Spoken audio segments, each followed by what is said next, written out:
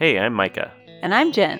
From 1994 to 1996, Jen lived in the middle of nowhere, Montana. But not by choice. She was sent to a therapeutic boarding school. I had some issues.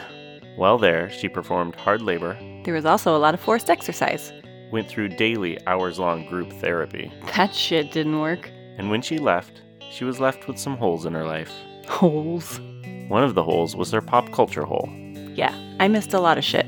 And that's a hole we can fill. So don't turn to stone. It's time for...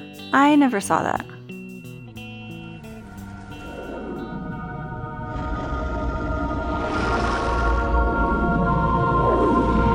Gargoyles. Gargoyles. Gargoyles. Thank God. Thank God, you saved me. That's right. We're back. We're talking about gargoyles. We're back. It's been a while. I wasn't sure we were even going to get back, but we did it. We're here. Here we are. And you may have noticed there's another voice in the mix. There's another voice in the mix. A roarer. Just a quick little my introduction of our special guest today. Our special guest found us through a piece of my writing and started listening to our podcast and became like our number one super fan. And then we got in touch and he has become like a really good friend of mine. So without further ado, please welcome Shift. Hi. I always had faith that you were going to record again and that we were going to get this done and that the life was going to come together. I just have to, sometimes it doesn't seem like it's going to, but lately I'm resolving to just kind of like hold my breath and hope, like just, or get busy doing something else. And it's whatever's important is going to come around. And I knew this was important enough. It would happen when things cleared up. So yes, we're so excited to have you. Thank you for joining us. And thank you for your patience. It's taken us a while to make this happen. I think a lot of people are,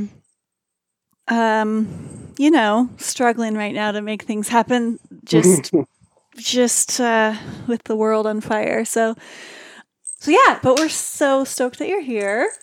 And, I guess we'll get in later to like where people can find you and all your stuff. Yeah, we'll do that later. Yeah. Cool. Welcome, Shift. Yeah. Thank you. I'm glad to be here. Thank you for having me and for working out, making a remote guest host thing. Yeah. So we're ostensibly here to talk about the last 3 episodes of the first season of Gargoyles, in 1994.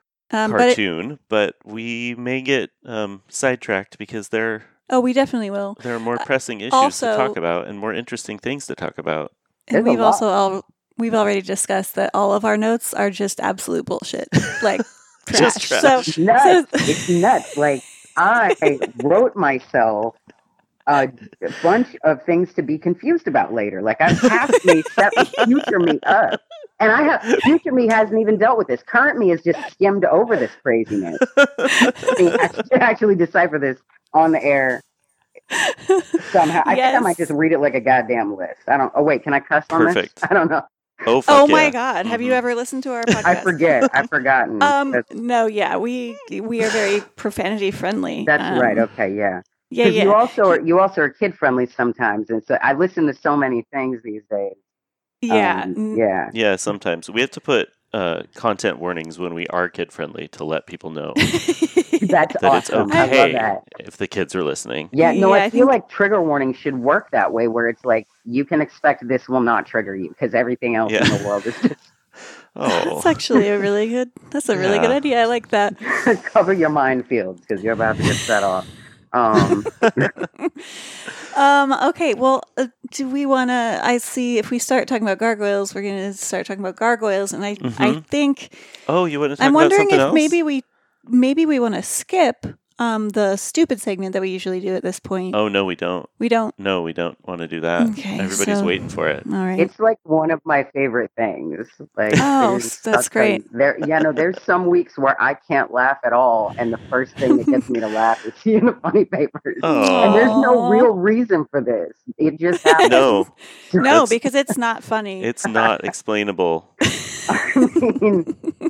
Scientists have been working for years to determine why I keep doing this. See you in the funny papers. See you in the funny papers. See you in the funny papers. It's its own genre of. It truly is. There's nothing really quite like it. What date are we on, Micah? We're on September 5th, 1994. Okay. So I had, just to drag this out even longer than it normally is, I had a little trouble finding, because I'm digging back through newspaper archives looking for old copies of newspapers and their comics. And I found one I was so excited. Like, it just has everything. It does not have September 5th, 1994. That's the one day. There's no newspapers came out that day, apparently, in this archive. What was happening that day? But I was able to find a different one. I found a few comics that they were all just kind of crappy, which they're all bad. That's the point. But they were bad in like a boring way. Yeah. A lot of the topics were about the start of school because it was like the first day of school, after Labor Day that year. But this one stuck out to me. Remember school? Because, schools will start someday after Labor Day as well, just not right after in 2021, probably, or 2020. And whatever, just shut up. Just what's your thing? This one spoke to me because one of the interactions that Shift and I have had was about conspiracy theories. So you may remember us talking about conspiracy theories, and I'm very skeptical. And Shift, how did you put it? Oh yeah. Do you remember, Shift? Because I do. If you don't, I don't. Okay. I believe the exact quote was, "Micah's take on conspiracies are pedestrian as fuck." Yeah, that's right. Okay. It's like my very milquetoast, man. Come on. Yes. Right? I think actually you were talking specifically about the Illuminati and my feelings on the Illuminati. Right. Yes. Okay, I remember now. That's Yep. Sweet. Okay, so today, September 5th, 1994, I've got an old classic, Peanuts. Oh, Peanuts. Have we not done Peanuts? It's weird. Much beloved. I have never liked Peanuts. It's just so fucking boring. I enjoyed the Christmas special as a kid. I liked the Hey Ya mashup with the dancing from the Christmas special. Yeah, that 20 years ago. Pretty great. For fuck's sake. That was fun. But other than that, Peanuts just annoys the shit out of me. But we've got our Charlie Brown. He's wearing a baseball cap and a baseball mitt. I'm sorry, you didn't say how many panels, and I definitely cannot keep up if you don't. Yeah, we got to 3 panels. All right. Yeah, okay. 3 panels. It's a quick one. It's a Monday. Mm-hmm. The first panel, Charlie Brown is standing on top of a baseball mound. It's a really high mound, too. He's got a baseball hat on, a baseball glove, and there's a ball coming at him. And it's being tossed by Lucy. Lucy also has a mitt and a hat, and she's, tossing the ball. It's right between them. And she says, "Sorry, I missed that fly ball, manager." Wait, that's the first panel. Okay. So I'm sorry. Charlie Brown is the manager and the player. He's he runs the baseball team. Oh, got it. Is he standing on? Is it like a pitcher's mound? Yeah, he's on the pitcher's mound. Okay. Sorry. You just said mound, so it could be any mound. Are there other mounds on baseball fields? I don't know. That's the only mound I'm aware of, I guess. Yeah. I guess it is. I don't know a lot about baseball, though, so now I'm just asking questions. Jen's thinking about burial mounds, maybe. Or I'm thinking about all kinds of mounds. Standing on a nasty candy bar full of coconut. All kinds of mounds. All right. Okay, second panel. Mm-hmm. Charlie Brown replies to Lucy, "So, what's your excuse this time?" He's upset. He's trying to run a tight baseball team, and Lucy's just not doing her job in the outfield. Mm-hmm. Third panel, she looks up, gazes off into the distance, and says, "A vapor trail got in my eyes." What? A vapor trail? It doesn't make any goddamn sense. Got in my eyes. A vapor trail got in my eyes. A vapor trail? Of the sun. Okay, so that is weird a couple ways over. Was that even a topic back then? Was that... That's what I was going to say. What does that even mean? A vapor trail is like when you see a jet has flown by and there's condensation. The two streaks of...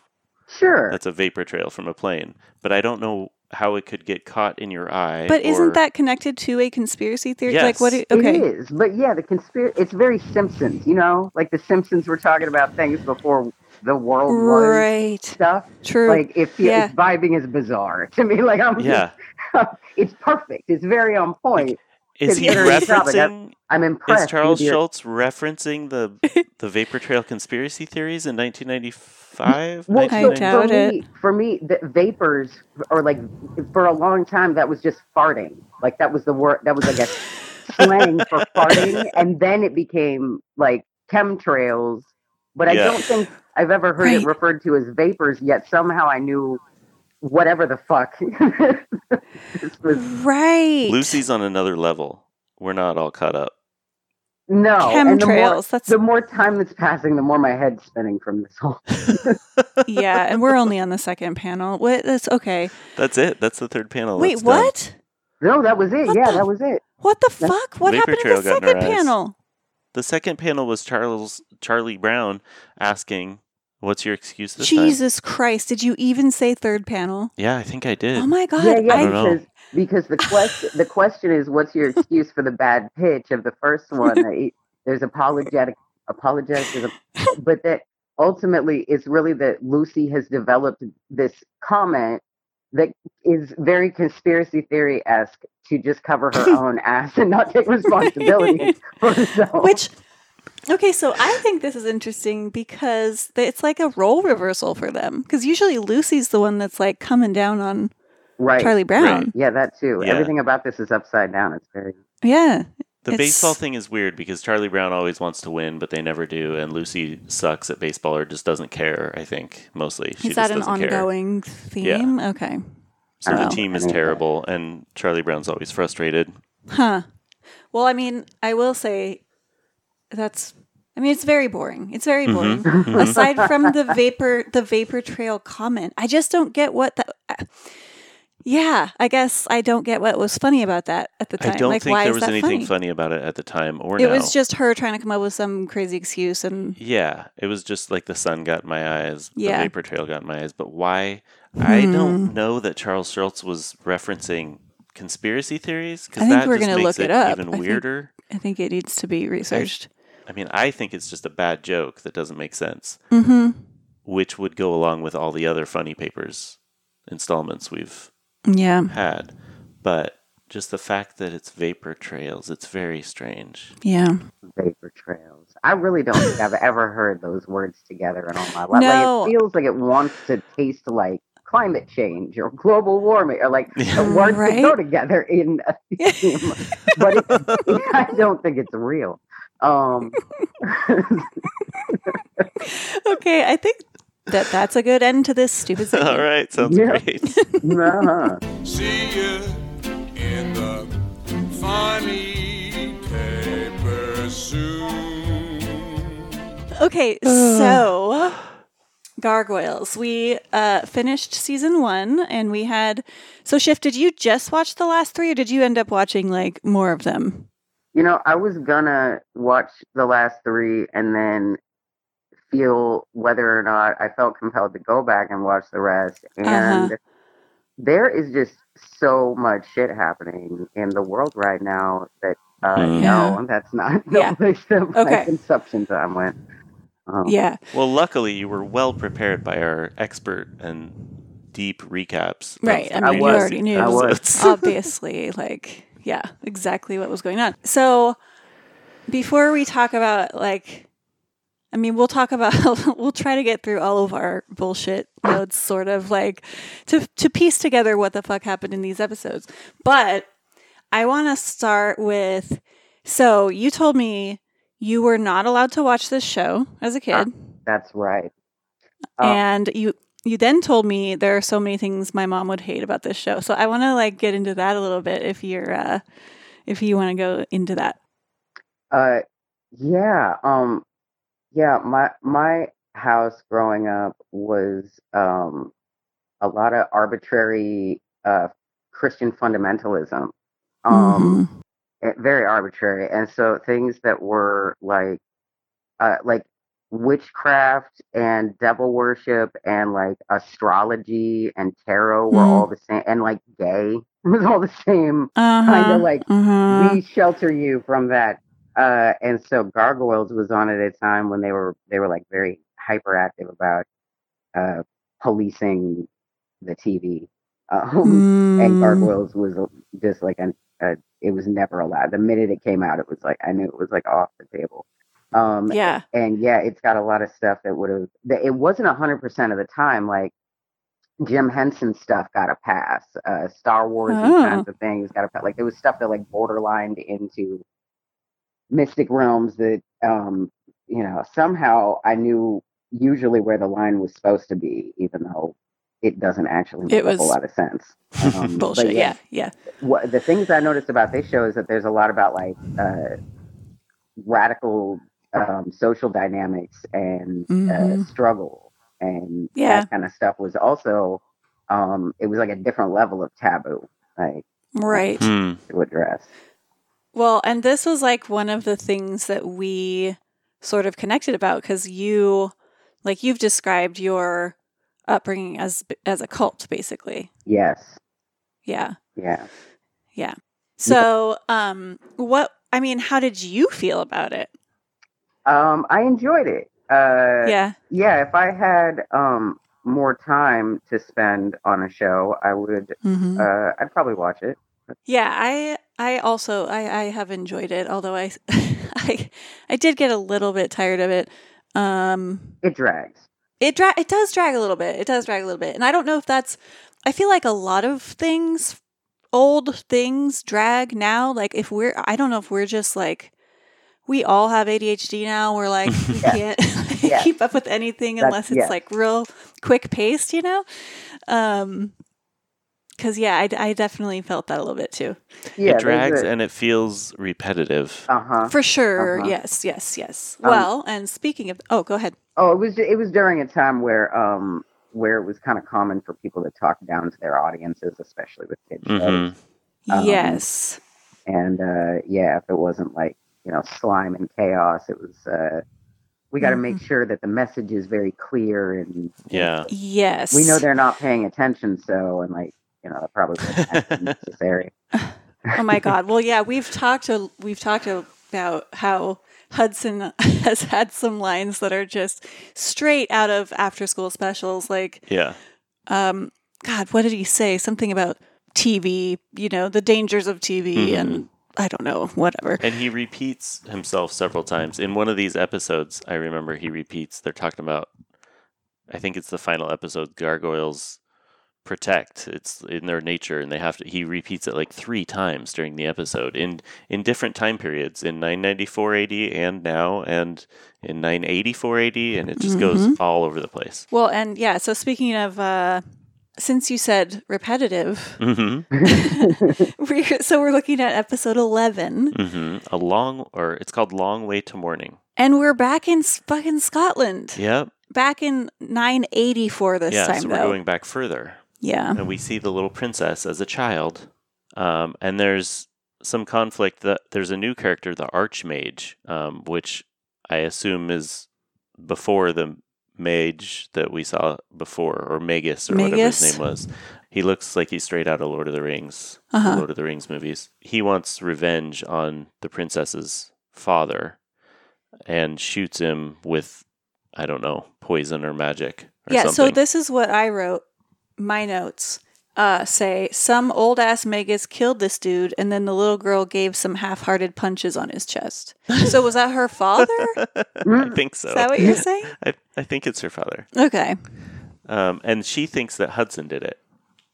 Okay. And this whole storyline is about how the princess doesn't trust the gargoyles because this happened to her father and Hudson let it happen, or Hudson did it. It's not really clear what she thinks. But then Hudson's getting old, And so Goliath takes over as leader of the gargoyles. And he doesn't want to. He's reluctant, but Hudson hands it to him and says it's time because Goliath eventually is able to defeat the Archmage. Shit, and he's got that loincloth. Yeah. You know what I mean? And just the whole body that he's got going on, it's sort of... It's a little sexier than Ed Asner as a gargoyle. It just has to be... he's a born leader, you know what I mean? Yeah, that's probably another thing that had they show on the off limits list is Goliath's loincloth and What's Your Bucket's camel toe between those two things. Yeah. Yeah. And there is there's some sexual tension too, for sure. Oh, yeah. All the way around. Yeah, there was a lot of that, different levels of it. Yep. Damona's torn t-shirt barely holding in her rock bosoms. So in the future, Damona poisons Maza. She shoots Maza with a dart. But guess what saves her? Do you remember, Chef? What saves her? Yeah. Because you're going to love it. Hold on. Did I have a note about that? No. You're going to really love her it. Badge, her lady cop badge. Yeah. Her lady cop badge. Right, yeah. Her badge saved her, just like the law saves us all. Mm-hmm. Yeah. Don't you think? Yeah, or, so I've been wondering, I've been having this one thought where I'm like, is Damona really an antagonist? Right. I don't have a clear... And probably, the intention seems to be is to put her in a position of being an antagonist. I don't know if over the seasons they unpack that different ways. Seems like the kind of show that would a way they might carry it. But yeah, I don't know that I'm convinced that she's the bad guy. So with that, in the way it is, and I'm not. When you have a person who's in a position to be the oppressor, if you will, and they are helping out a lot in your life, there's very likely going to be a turn. If this show is as smart as it seems like it is, that's got to be the way going to carry the plot. Yeah, that's a good point. So you're saying Maza? Yeah. You think Maza will turn? Yeah. Yeah, and so her shield protecting her from Damona's dart. There's a couple ways you could look at it. It could be superficial or accurate, which would be that there's foreshadowing and Damona's not actually a bad guy and the badge protecting it, I like that. That's interesting. Yeah, it's not clear at all. And they do the same thing with Xanatos too. He's he brought them back, but he's supposed to be the bad guy, and then you find out he's behind everything, but also they work with him sometimes. Yeah. There's a lot of gray I think area. He's just sort of he's an evil billionaire, though. He's he wants to be more than he is, and he wants to make himself important, and he causes all these problems so that he can solve them. Yeah, because he's bored. He's I have all this money. Yeah, how am I going to spend all of this money? Yeah. Maybe I'll move a castle and bring some gargoyles back to life. That sounds fun.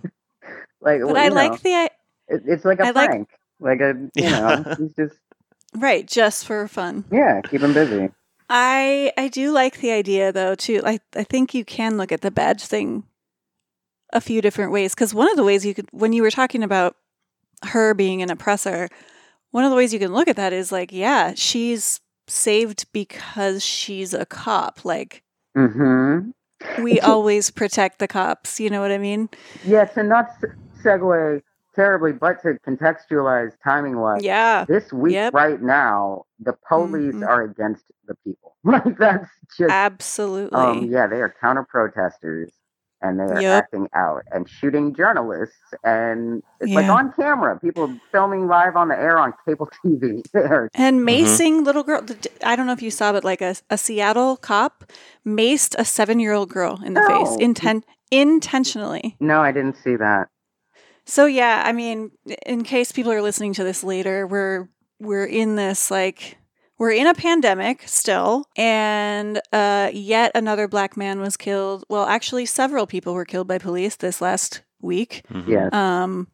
The one that's been most publicized is George Floyd, who was killed by an asshole. And protests have sprung up across the country. Yeah. The world is on fire. The world is literally... Cop cars on fire in almost every town. Definitely every state. There's several cop cars on fire. Oh, today. I love it. I love that. And the cops are inciting violence at last night, most protests. Cities went on curfew, too. Yeah. At like 8 o'clock, very early, and people were... they were getting like Nixle messages or like through whatever the services are, anywhere there was any remote possibility of an action happening. So, ours is, well, not ours. We're actually in Olympia right now, but Seattle's curfew is 5 p.m. And the mayor put that out like... Oh, it was like 4:45. At like 4:45. So people had no time to get out of there. An excuse to just start rounding people up and arresting kicking people. Ass. And I don't actually know if there were arrests made in Seattle or what happened with that. But anyway, I'm sure there were. Yeah. It's really fucked up. Yeah. So, if you're listening to this later, who knows what's going to happen? We're right in the middle of it right now and watching things evolve. Mm-hmm. Yes. About 5 hours ago, I think it was, Trump declared Antifa a terrorist organization. Oh, yeah. So that's Jesus Christ. Too. Yeah. These are, Well, that's another...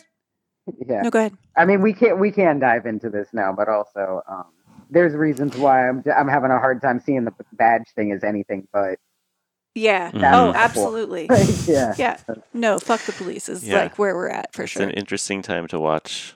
But the other thing that's happening is that there's Antifa, but then there's also like Proud Boys and a bunch of fucking white supremacists going down there. Trying to start shit and cause chaos. And I think it's sometimes hard to tell them apart, like Antifa and the white supremacists. And so that is super fucked up. Anyway, Just to be clear, Antifa are protectors, and that's... kind of like the gargoyles. Firmly where we stand. But there are people that are infiltrating, and cops that are infiltrating, and white supremacists that are infiltrating and trying to place blame. And none of it's clear and easy and simple to understand right now, and it probably never fucking will be. But fuck the police, I think. Fuck the police. That's feel comfortable with that. That's our stance at this point. Yeah, and there are some other things I want to get into about that, but we can. It's going to come up again because it will. Because my last notes on the last episode are kind of related to this. So So is that kind of it for episode 11? Is really easy to. It was super long. It was just a super long fight. Yeah. Demona and goes like hunting for Goliath and Hudson, basically. Yeah. She has this big rifle thing, and she thinks that Maza is going to die because she poisoned her. Yeah. And she says Maza will die from the poison, but nothing happens. So. Well, except that, they end it with Demona thinking Maza's dead. So. Yeah. That sets up, something. Maybe. It's not really ever revisited. In this season. Okay, so then episode 12, I believe, opens with video games. Yes, again. It's called Her Brother's Keeper. It quite often opens with them watching TV or playing video games now. Because they got that TV. Yeah, exactly. So Lex is playing a helicopter video game. I'm sure that won't come up later or be important to remember at all. No, Micah, it is. Oh, it is? Did you forget? Yeah. Oh. It comes up later. Okay. Maza's brother Derek, who it was kind of alluded to before, he is also in the NYPD. He's a helicopter pilot. So they're tracking Xanatos as he pulls into a diamond exchange and buys a huge diamond. But this episode shows us also the return of two members of the pack. Hyena and Jackal are them. Remember them? They're the weird WWF style. I remember the pack, yes. People. I do remember that they had a really cool hang glider escape plan. Yes. Where they hang glided out the window. I thought that was really cool. First, they shoot the helicopter with a bazooka because there's also... I've never been on many rooftops in New York, but apparently they're full of bazookas.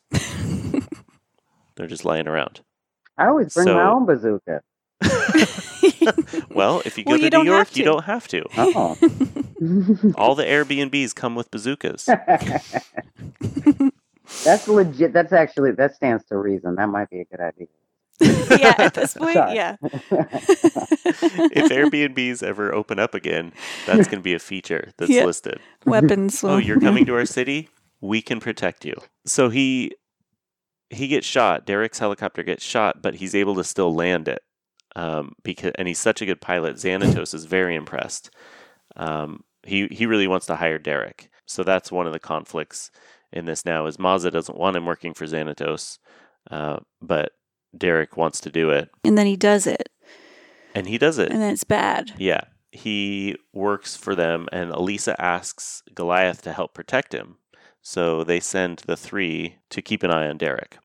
So they're watching Derek fly around in a helicopter, Broadway, as you do. Too, like Broadway, the fat one. The fat one. He is super pissed off in this one. He's like angry. Oh, I don't remember this. Yeah, he was pissed. I don't remember any of this. I this don't whole remember. episode so far. I'm like, wait, what? I only know that he's angry because that is actually something I wrote down in my notes that is turned out to be useful.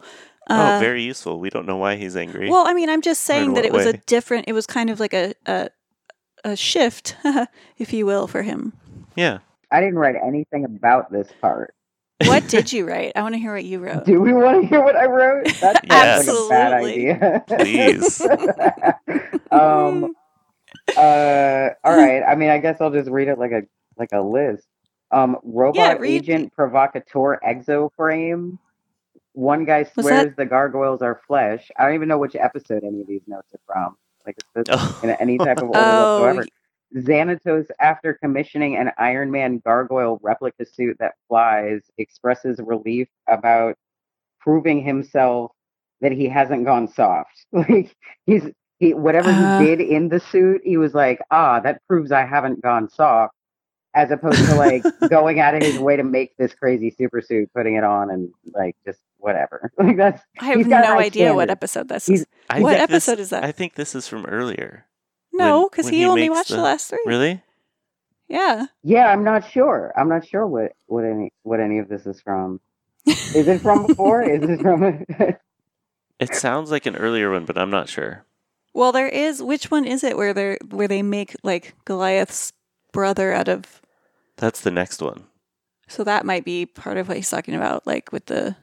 Yeah, I might have written these out of order somehow for some reason. I don't know what happened. It's nonsense. He also has he wears the super suit thing later too in the next one, I believe. Okay, so that makes sense. But what doesn't make sense is that then next I have a note of a quote from the Archmage, which is a bitchin' name.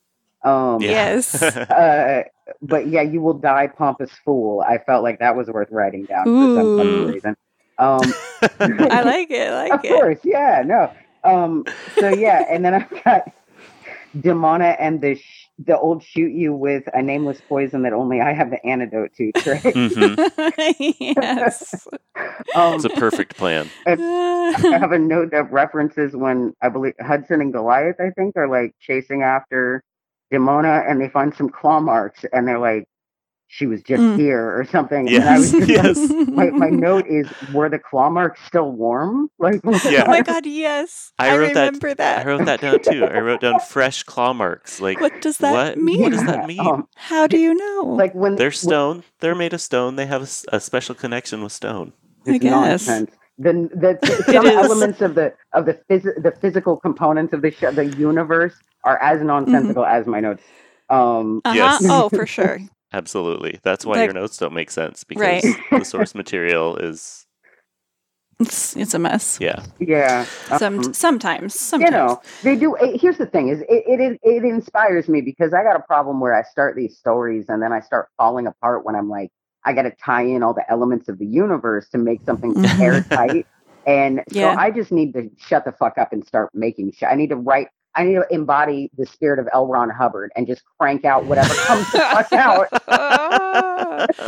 And then you need to start a cult. I mean, your own cult. The cult will start itself. I'm not going to try. Don't show up. You won't need to. You won't need to. Be careful what perfect. Parts of L. Ron's spirit you try to embody, because things could get weird. Yeah, no, I'll Get be weird. selective. I should actually be real selective. My New Year's resolution a few years ago was to embody the confidence of a mediocre white man. And I really committed to that. And my life has been getting better year after year since. It's pretty nice, isn't it? It's great. Yeah. Micah knows all about it. Yeah. No, I'm just working on not giving a fuck.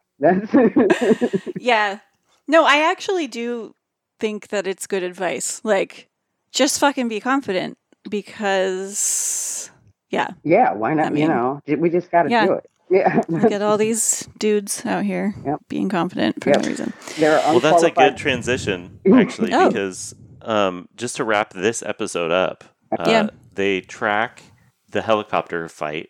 Like, it's Jackal and Hyena in the other helicopter. They attack Derek and Xanatos, and Lex and Broadway and Brooklyn jump on top of the second helicopter, rip the cockpit open, and throw Jackal and a Hyena to the ground, and then Lex takes over, jumps in the helicopter, and starts flying it. So he does get to practice his video game skills in the real world. Yes.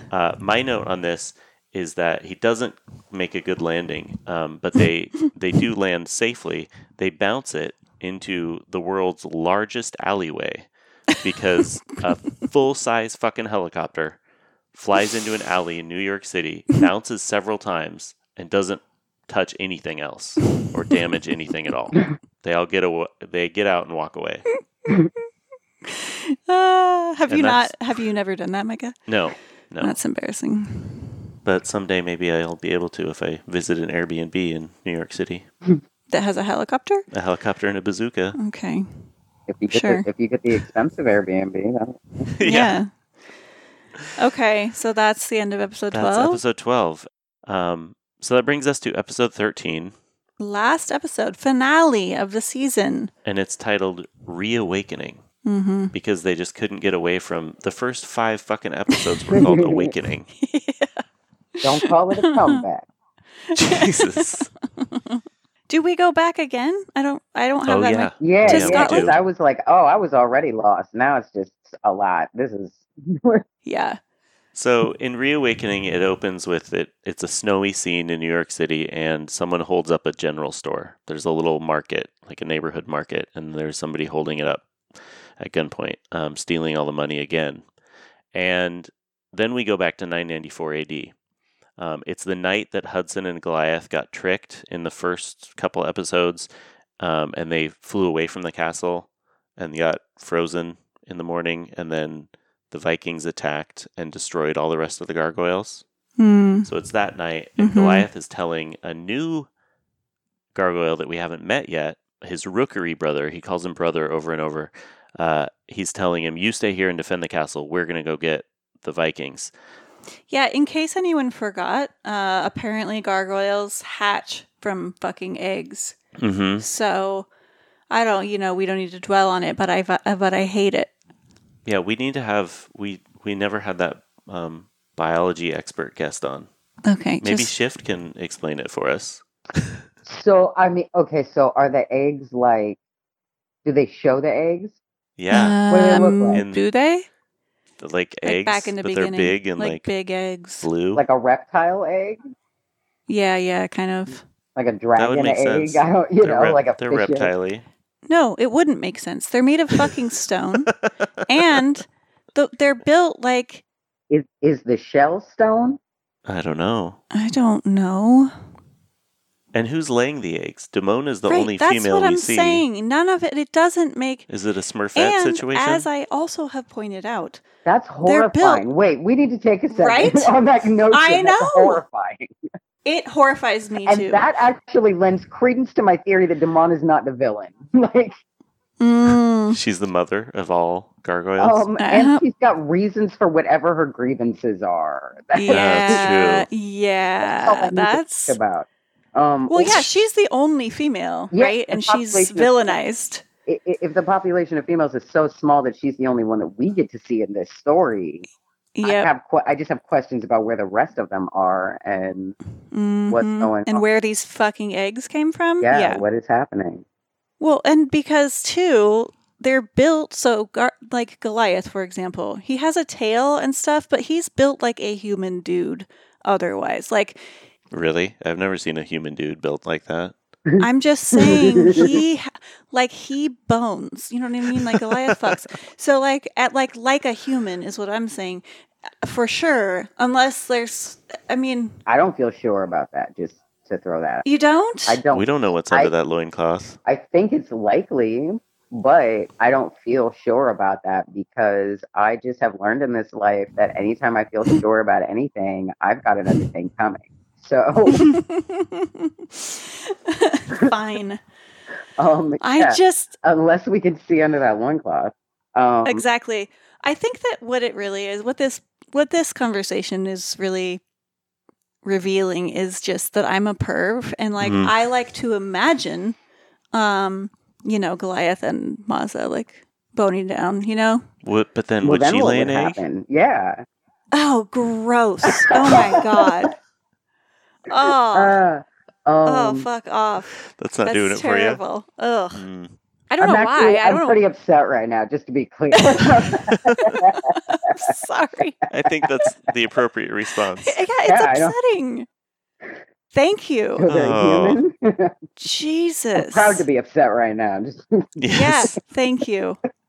God. So in this episode, this is where Hudson eggs. mentions that gargoyles have to protect the castle. They protect. That's what they do. Mm-hmm. And back in the future, or the present, I don't fucking know, 1994, Goliath and Maza are talking about their people and their clan and all this stuff. And she says, like, I have to go get back to work and do what I do, which is what the cops do. We protect and we serve. Hi, yeah. And this is what my first note on this episode was, Galisa, shut up about cops protecting and serving. And that I feel like this whole season sort of turned toward, well, my last note was, so now they're cops. Yeah. That's how I felt at the end of this season, this episode, was the cops are the good guys, and that's what they're striving to be now. Which is like, I mean, I get it. Elisa is supposed to be a hero and a good cop, whatever that is, but I don't know. It's disappointing to me. I have noticed an element of pretty powerful, like pro-cop propaganda that goes throughout it, and that even extends into the anti-gun rhetoric that they get into, and the themes of that. Where, that's true. Like, there's no talk about disarming the cops. They frame a story where it's not safe for other people to have guns because you never know what could happen, and it just doesn't address the cops having guns. That's a good point. Yeah, they never even stop to think like. Oh yeah, it's very stealthy. Yeah, and I mean, I don't know. I wonder if this show were made now. I mean, and what's his name? Keith David wants to remake this show, and I wonder if those undertones would be different in this.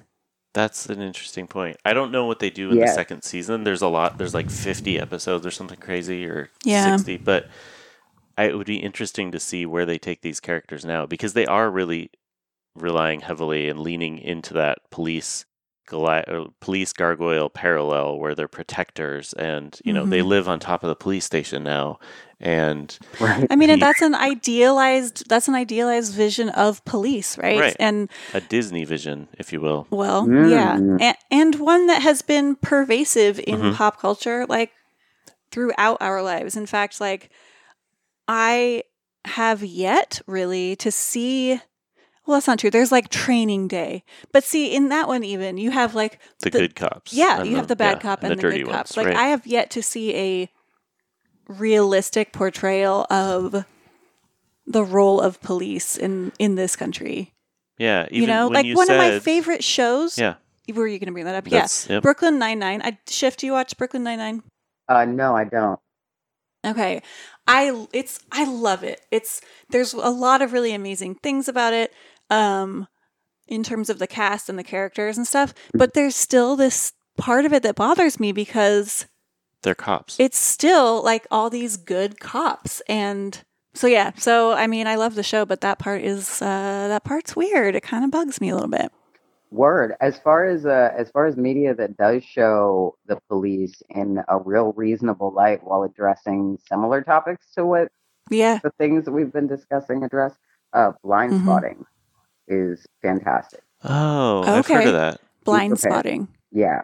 Okay. Is it it's a movie. Is it a show or it's a movie? Okay. Yeah. I'm going to write that down right now under my gargoyle notes about how they're fucking cops. Yeah, they do lean pretty heavily into that in this episode, but we also see some weird shit because it is a Gargoyles cartoon from the 90s. Xanatos and Demona we see in the castle on a dark and stormy night are playing, I don't know how to describe it. They're reenacting Frankenstein. They're doing Frankenstein cosplay. Yeah. Totally. And they have something on the table, and they even mention it. Like he says something totally like bring my an homage monster to Frankenstein, to life, or bring my creation to life, or something. But there's, the big, they're not Tesla coils, but the big things that shoot lightning between each other, the silver balls that all mad scientists have, and billionaires have in their castles. They bring a robot cyborg gargoyle. I don't know what the fuck to call it. Yeah, that sounds good. Back to life, or to life. And it's made of parts of Goliath's old brother? Yes, it's made of like, what? The gargoyle that we met earlier. Yeah, wait. What parts? Under the loincloth is half and half. All right. Which halves? I don't know. You decide. It's up to your imagination. It's a kid's show. So it's like all the options are spinning through my mind. Every potential option. Oh no! Straight down the middle. Why did you have to top say and bottom? Whatever you want. Oh no! I'm never gonna stop thinking about that question. This character is voiced by Michael Dorn, I believe his name is. He played Worf on Star Trek, so another Star Trek alumni. But his name is. Get ready for it. He was brought to life from Cold Stone, Demona says. So his name is Cold Stone. Cold Stone Steve Austin. Nope. More like Cold Stone Creamery. I was thinking more like that. Especially since we're talking about sexy stuff. He's a tasty gargoyle. A waffle cone. Oh, God. Stone Cold. I mean Cold Stone. Oh, it's Stone Cold Steve Austin. Yes. Okay. That's why that didn't sound quite right. So we can do whatever we want. It's 2020. You want it to be Stone Cold Creamery or Cold Stone Steve Austin. I think both are great. Fuck yes. Sweet. This is why I love Shift. So now we've got another robot gargoyle, but this one is a resurrected one from the past. And Demona tells it that Goliath created him and made him this way.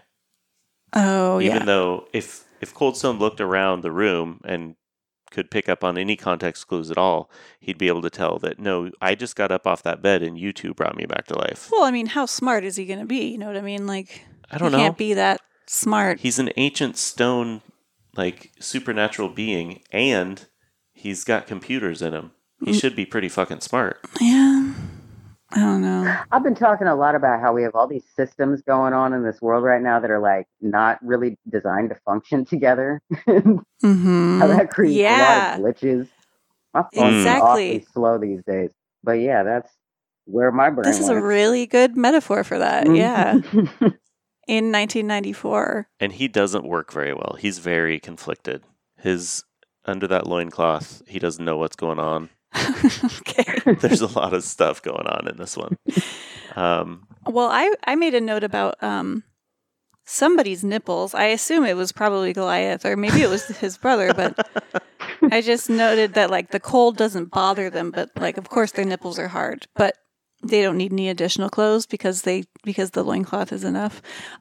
I don't know why I wrote that down, but I did feel like I wanted to share it with you. And I can now see by the way that Mike is looking at me that maybe I shouldn't have. No, I am glad you did. And I'm disappointed in myself because I have not noticed the gargoyle's nipples at all this whole time. Well, it's funny. I don't remember noticing them either, but then I look at my notes and there they are. There they are. So just poking out at you. Do they even have nipples? I mean, yes, they have nipples. Why would I write that if they didn't? I don't write just blind bullshit. Micah, come on. I have room for potential that you may have written about nipples that are never shown.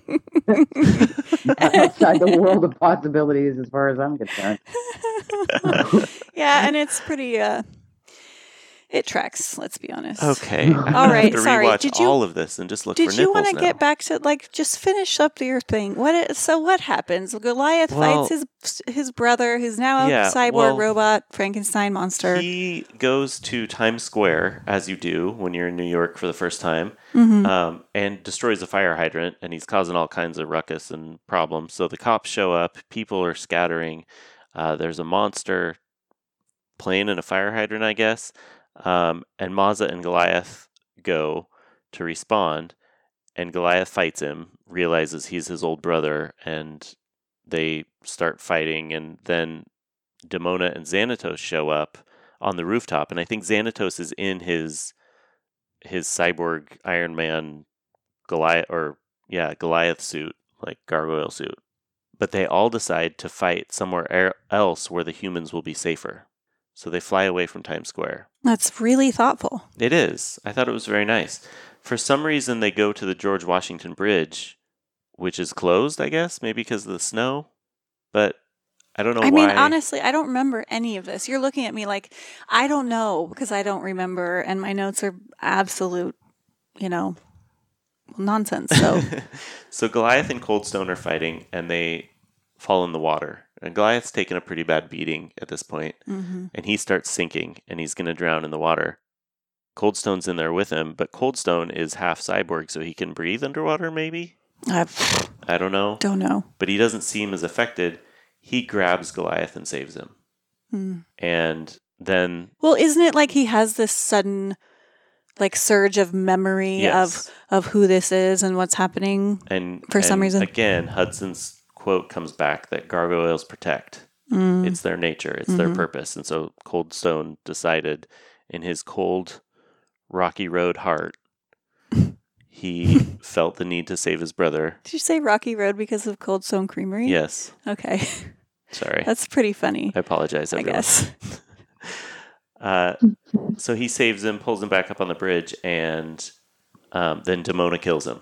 Demona just straight up stone cold kills Cold Stone. Well done. But I get the feeling, it's a sense I'm getting from the show that it's not the last time we'll see Cold Stone. I think he'll be back. They can just do the Frankenstein thing again. Right. Why exactly. not? Do those balls and lightning thing. So then we hear that gargoyles now understand, because there's a subplot that goes on with this grocer that was being robbed at the beginning, where Maza explains to Goliath how he provides food to his community, and so he doesn't want to close his store even though he's getting robbed all the time. And just if we could only protect him better. That actually, I'm sorry, but that actually does connect to something that's going on too that I read yesterday, and I can't remember what city it was. I think it might have been Minneapolis, which was where, everything with George Floyd happened. But there was a restaurant owner. Did you hear about this, Shift? I sure did. Yeah.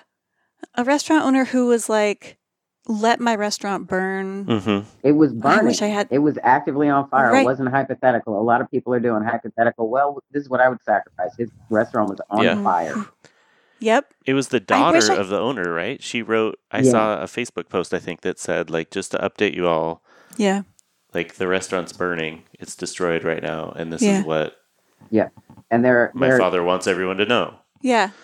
There are several articles that verify that people went out of their way to go find them and do some follow-up. And it's really important these days that everything everybody thinks happened, that they do at least a little Google on. Absolutely. There's a lot of crazy shit being said right now. Absolutely. Yeah, it's real easy to Photoshop a thing that looks like a headline or whatever. So just a quick Google search gives an idea of what other sources are looking into it and what they found. Right. Yeah, for sure. And he basically said, well, I can't remember the quote, but basically, he's like, this is a sacrifice for justice. Like I'm this willing is to part let this of burn. the fight for justice. Like, let my restaurant burn. It's more important, justice for George Floyd and, thousands of other people is more important. It expresses a kind of silent faith that he has in his community that he will rebuild. It's not going to put him under to let this happen. Yes. Yeah, and it's solidarity with the protesters and their yeah. Mm-hmm. You can cry. It's okay. It's okay to cry. There's a lot to cry about right now. Yeah, but the world doesn't need my tears. No, I disagree. I've actually been talking about that. Somebody approached me because there's a very conflicted element to things right now where people are like, let Black people lead, or specifically let Black women lead is the quote I hear a lot. And there's conflict around like, we don't need white people leading anti-racism. I personally disagree with that. I think it's a time that everybody needs to have their own missions and callings. And it doesn't seem like a productive time to me to do things where there's like an aggressive energy to disarm white people that have an intention to do something beneficial. Like it really, like it's not up to me to go judging like what people do with what they know. I'm in a position where it seems like it makes more sense for me to do like minor critiques, and there are emotions that come up with this type of work. It's definitely not productive to repress them. I think that people should be allowed the space to be in pain over this and grieve in whatever way they need to. Especially with the layered elements of this. We're all going through something intersectional, even though like people who are already extra marginalized are going through more. I'm used to this shit. Like I'm used to the weight of all kinds of pressure coming from different angles. And so, right. I mean, and I wanted to ask you like what it is like to be a Black person in this society right now. Like if you have anything to share about that. Oh boy. Okay. So, I have a number of things to share, and it's complicated because anytime an issue arises that has to do with specifically anti-Black violence, where it becomes a very loud topic that's on the table, the collective table. Yeah. I deal with a lot of conflict that isn't even a part of the narrative. For example, I am mixed, and so I have a lot of Black friends that get into a mentality where they're very Black separatist, and that is totally valid and makes sense to me. But they don't know what to do with me, like in that. Yeah. And so I just deal with a lot of tension without getting into too many details, because I could do several episodes about each of the things that I'm going to touch on right now. Which I'm working on actually. Yesterday I got kind of like just sort of done waiting and realized that there were things I just kind of needed to say right now, namely that I was concerned about people going out in this pandemic and how tear gas interacts with the safety mechanisms of the masks that people are trying to protect themselves with, and how people are passing microphones around. There's different little things that they could do that would make it safer, that I know that usually people who are in positions like that, when they're in scenes like that, they're willing to do things to make things safer. That's for sure. 99% of crowds that I've been in, like 99% of the people in every time I've been in a crowd like that is like that. So same. There's some things people need to know. And so one of the things I gotten into was I'm not seeing people discussing vinegar as an anti-tear gas agent, that's my preference. I need to do some research about like what risks there are, but there's never a good way to have caustic chemicals in your eye. I know someone, when I first started, because I got my experience with protesting during Occupy, and one of the first like elder mentors that I had was majority blind from being tear gassed multiple times in protest in his younger years. Jesus.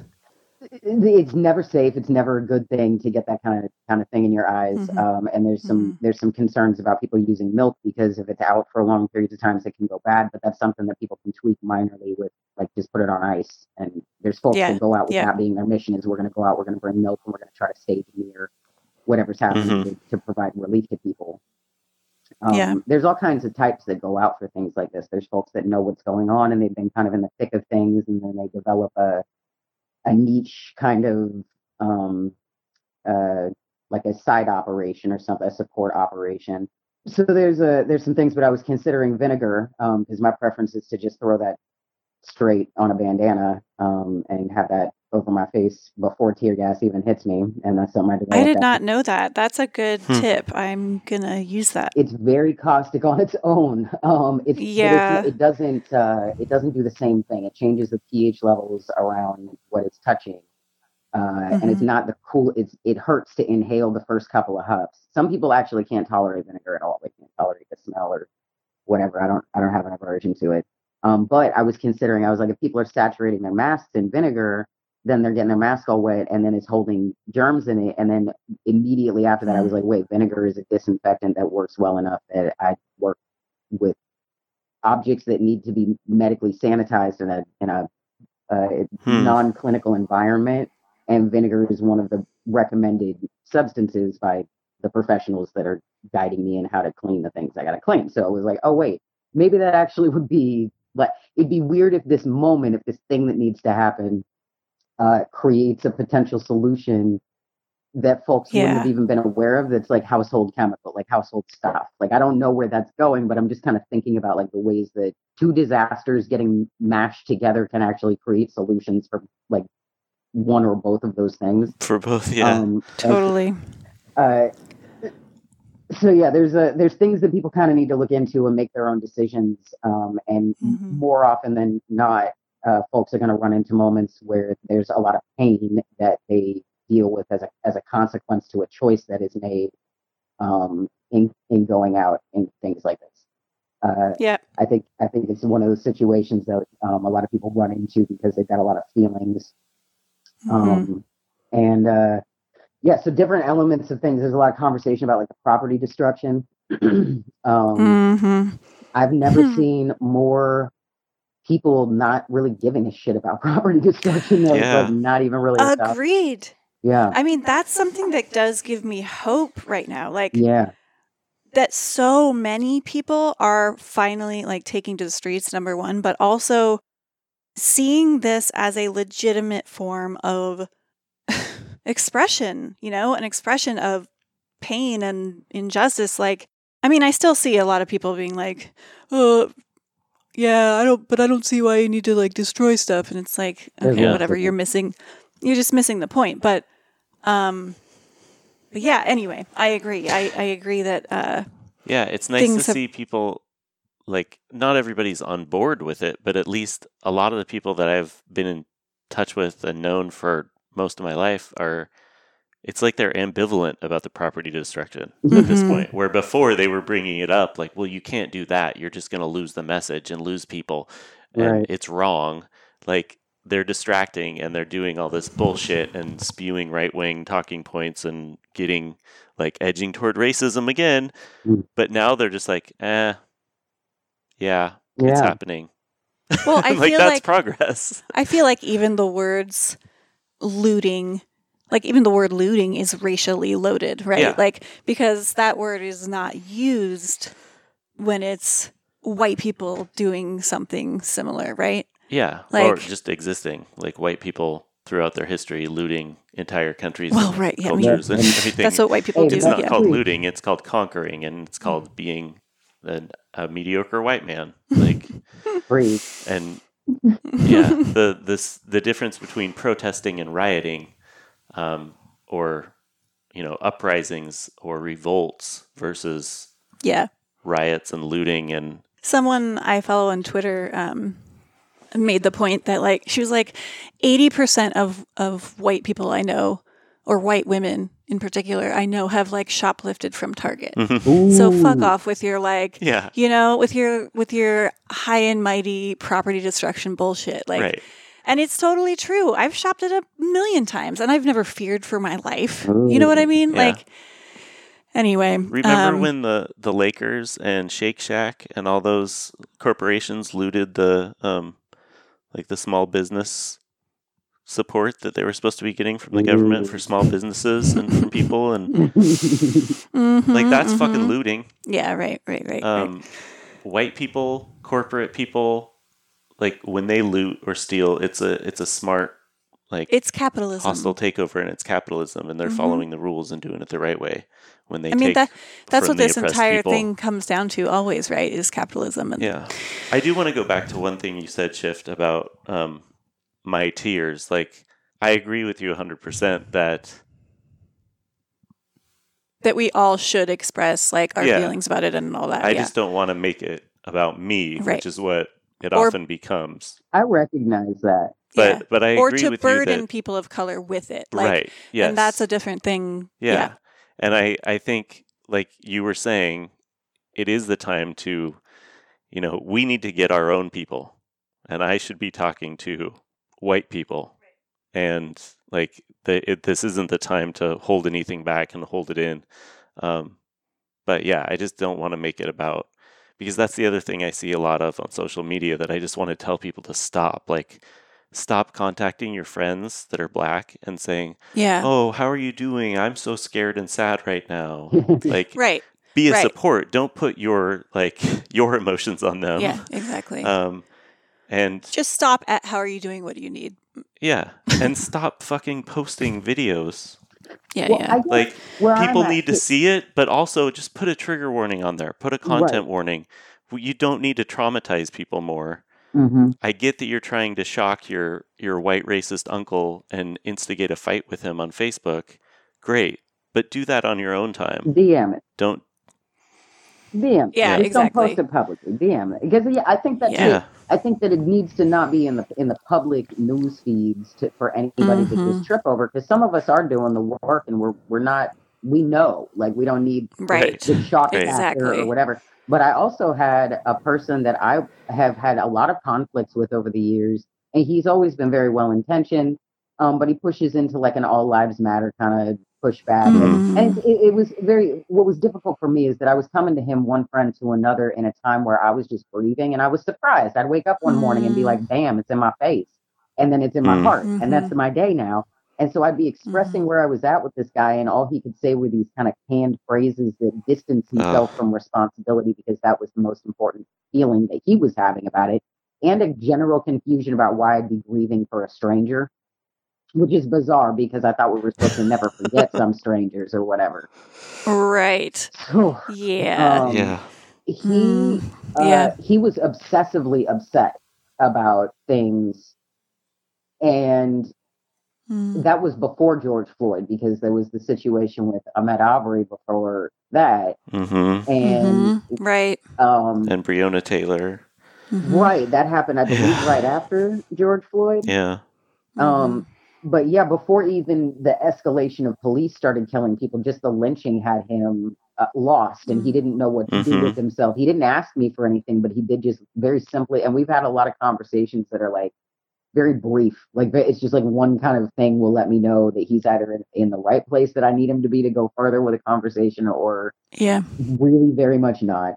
And he is waking up on his own, and I'm very aware of a lot of past conversations that I had with him and how much work I put into trying to just clear something up, because we're in the moment and we're in a physical space shared together, trying to do something else, usually play music or hang out on other terms, on creative terms, and a topic would come up and it would just create a block in our ability to move forward, which is that's the biggest issue with me as a marginalized person. Anytime it's like something about identity politics, I hate identity politics too. I just want to live my fucking life. Like, I don't want this stuff coming up all the time, but it gets in the way, and then I got to move it. I got to do something. Right. So yeah, knowing that people are waking up and feeling things, and that past seeds that I planted weren't, because I had walked away from that plot. I put a bunch of seeds in the ground that didn't seem like they were taking it. I was like, we can just kind of not upset each other anymore. There's other people I can talk to every day, other people you can talk to every day. We don't need to do that. Right. And we just kind of, amicably split apart. But he's in a different mentality right now, and that's not much of my business. I have also had people coming in and asking me, like, specifically for guidance around different things. and I generally have controversial takes on most stuff. I also am thinking about monetizing this shit and how to do that. So if people are going into spaces where they really feel like they need to reach out to somebody specific, offer them motherfucking money first. Like don't lead with your dollar. Like that's and be fucking happy about it. And for me, I don't know what is going on in everybody's personal life, but I still haven't gotten a goddamn stimulus yet. Like I got every reason in the world to be like, oh, that's not looting, that's property redistribution. Because if they're going through what I'm going through in any way, I saw people leaving with vacuums, Instant Pots, housewares and things. Maybe a couple people got TVs, but everything that I saw a close-up shot of was something that it's like, oh, they needed that. Like, exactly. Yes. Household necessities, man. Yep. Yeah.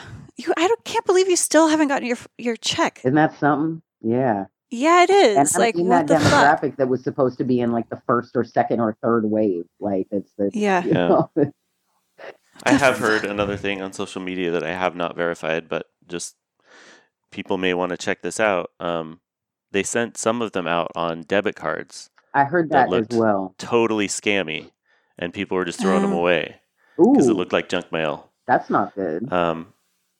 So and good luck ever getting that shit back. If I'm gonna go fucking dumpster diving. Thanks for that. That's a hot tip, man. Exactly. Thank you. It's been a while. Hang on to it. Nice. That's okay. Yeah, hang on to it if you get one like that, because that could be used. They could reload those.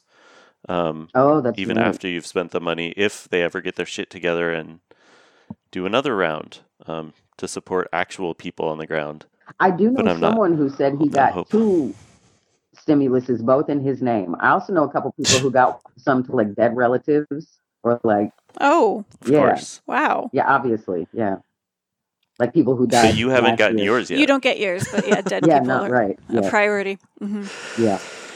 Jesus Christ. Yep. Well, we have to start wrapping this up. Have we said everything we want to say about gargoyles? And what do you think the gargoyles would be doing right now in this situation? They would be marching. They would be they'd be on the ground. They'd be on the ground because that's what everybody's doing. Okay, so I watched a couple weeks ago. I watched The Core and 2012 back to back. I just wanted to fuck my brain up. Apparently, I don't know what was wrong with me going into it. Coming out of it, I was sure it was a bad idea. I think that's a common thing right now. Yeah. Like a lot of people are drawn to those movies, even if you can't really explain why. You're talking to 2 people that chose to watch Outbreak at the beginning. We watched Outbreak, as you may recall. We get it. I didn't do that one, but it's pretty rough. Yeah, I remember that. So Outbreak, I was bummed that I was like, dang, I wish I was guesting on that one because I've got a lot of things to say about Outbreak. My dad had me watch that when I was like 8 years old. And so that's when the pandemic hit, I knew what to do. It was all second nature to me because in my mind, anytime there was a risk of like, oh, we got to worry about a contamination that's like potentially airborne, I would go into a space where I couldn't help but seeing the airplane scene or the movie theater. Where is it? Where the goes flying into somebody's open mouth. The movie theater. Disgusting. But yeah, no, I'll never. Yeah, it was a smart movie. It was a good time. I was shown it. I was very vulnerable, and it fucked me up. And I was good for it. It was important that happened to me. It's serving me well. It's important in my life. But what I was going to say is that I got into a space after the 2012 and the Core back to back, the double feature I did to myself. Where I was like, you know what? At least probably Hilary Swank and John Cusack are somewhere about to create a situation where there's a possibility that it's not going to be as bad as it would be if just these fucking assholes are running the show. And you know what happened this week? John Cusack got his ass beat by the police. I just saw that. Like, that's what the gargoyles would be doing. They'd be down there standing between the cops and people, right? I hope so, man. I hope so. Because picturing them standing with the cops just breaks my heart. And I really don't think, I agree with you. I think they would be. Yeah, I think Demona would be like, fuck them all, watch it burn. Yeah. Goliath would be standing between the cops and the people and being like, Mazza, what the fuck are you doing? Take your badge off and get on the right side. Yep. Yeah. Brooklyn would be, I don't know, flying around trying to ride a motorcycle. Broadway would be eating. And Lex would be playing video games. No, he would be doing some mechanically genius-y thing. Yeah. Anyway, Demona, I like Go ahead. Damona's kind of a boogaloo, maybe. Like, ooh, yeah, I could see that. Yeah, and trying to incite shit, and they're the ones we really need to worry about. They're the wild cards, the white supremacists, the neo-Nazis, the Proud Boys, those kind of alt-right. Like, we don't have even the QAnon. We don't have that much to worry about compared to the boogaloo people, and nobody knows anything. Anything you read about that shit, nobody knows anything. It's too rough. Yeah. Yep. Well, I like leaving it on that. I like ending with like a good, vision of gargoyles. Of the gargoyles as activists on the right side. Yeah. If you want to reach out to Shift and get some more tips on how to stay safe and how to protest correctly and how to interact with these fucked up times, how can people reach you? Well, I don't know. I don't know if we want to put that on your shoulders. No, I do. Okay. I do actually have a thing for that. Okay. Because, I'll say the place that I've been operating from in a second, but I just started a new internet brand, I suppose, a new platform, which is Mad Black Queer. And that's MADQU. Wait, hold on. MADBLAQUEER. And that's on Instagram only. I am not on Facebook, which isn't that great because they're both Facebook products, but I'm just doing my best at this point. Yeah, right. We all are. Yeah. Oh, God. Zuckerberg's everywhere. He's a monster, and he meant to get in everyone's lives. He meant to do it in everyone's pockets and living rooms and areas. So that is a place. I am on Patreon at patreon.com/madblackqueer. And then my more established internet presence is the Luciferous Shift, and that is also on Instagram only and Patreon. We will also put these in our notes for this episode so that people can see where to find you. And yeah, if you do decide to reach out to Shift, fucking pay him some money, please. Thank you. Yeah. And thank you so much for being here. This is really super fun. And always love talking to you. And yeah, I guess that's the end of this episode, guys. Thanks for having me. We did it. Yeah, we did it. That was fun. We did a podcast. Okay, so thank you to everybody for listening as usual, and thanks to Graham McRae for our artwork. Thank you to Fee-Fi Folios for our internet stuff. Thanks to Minus Violet for our music. Until next time. See you in the 90s. That was a mess. That was a mess, but we did it.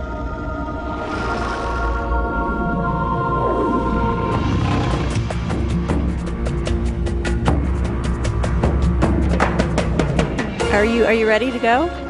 Shift? You good with your notes and stuff? Gosh, I guess so. Yeah, no, this is nonsense. This is all nonsense. Yeah, mine is too.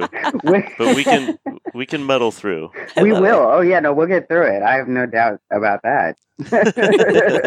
we can make. If 2020's taught me nothing else, it's that we can get through a bunch of nonsense. We can get through nonsense only. Nothing makes anything. Sense. Yeah, that's a really good point. Yeah. You should say that again later in the episode. Or you could just put this part in and have it be a mess because hella podcasts are messy right now. Everybody's doing the Zoom thing. I'll just put it at the end.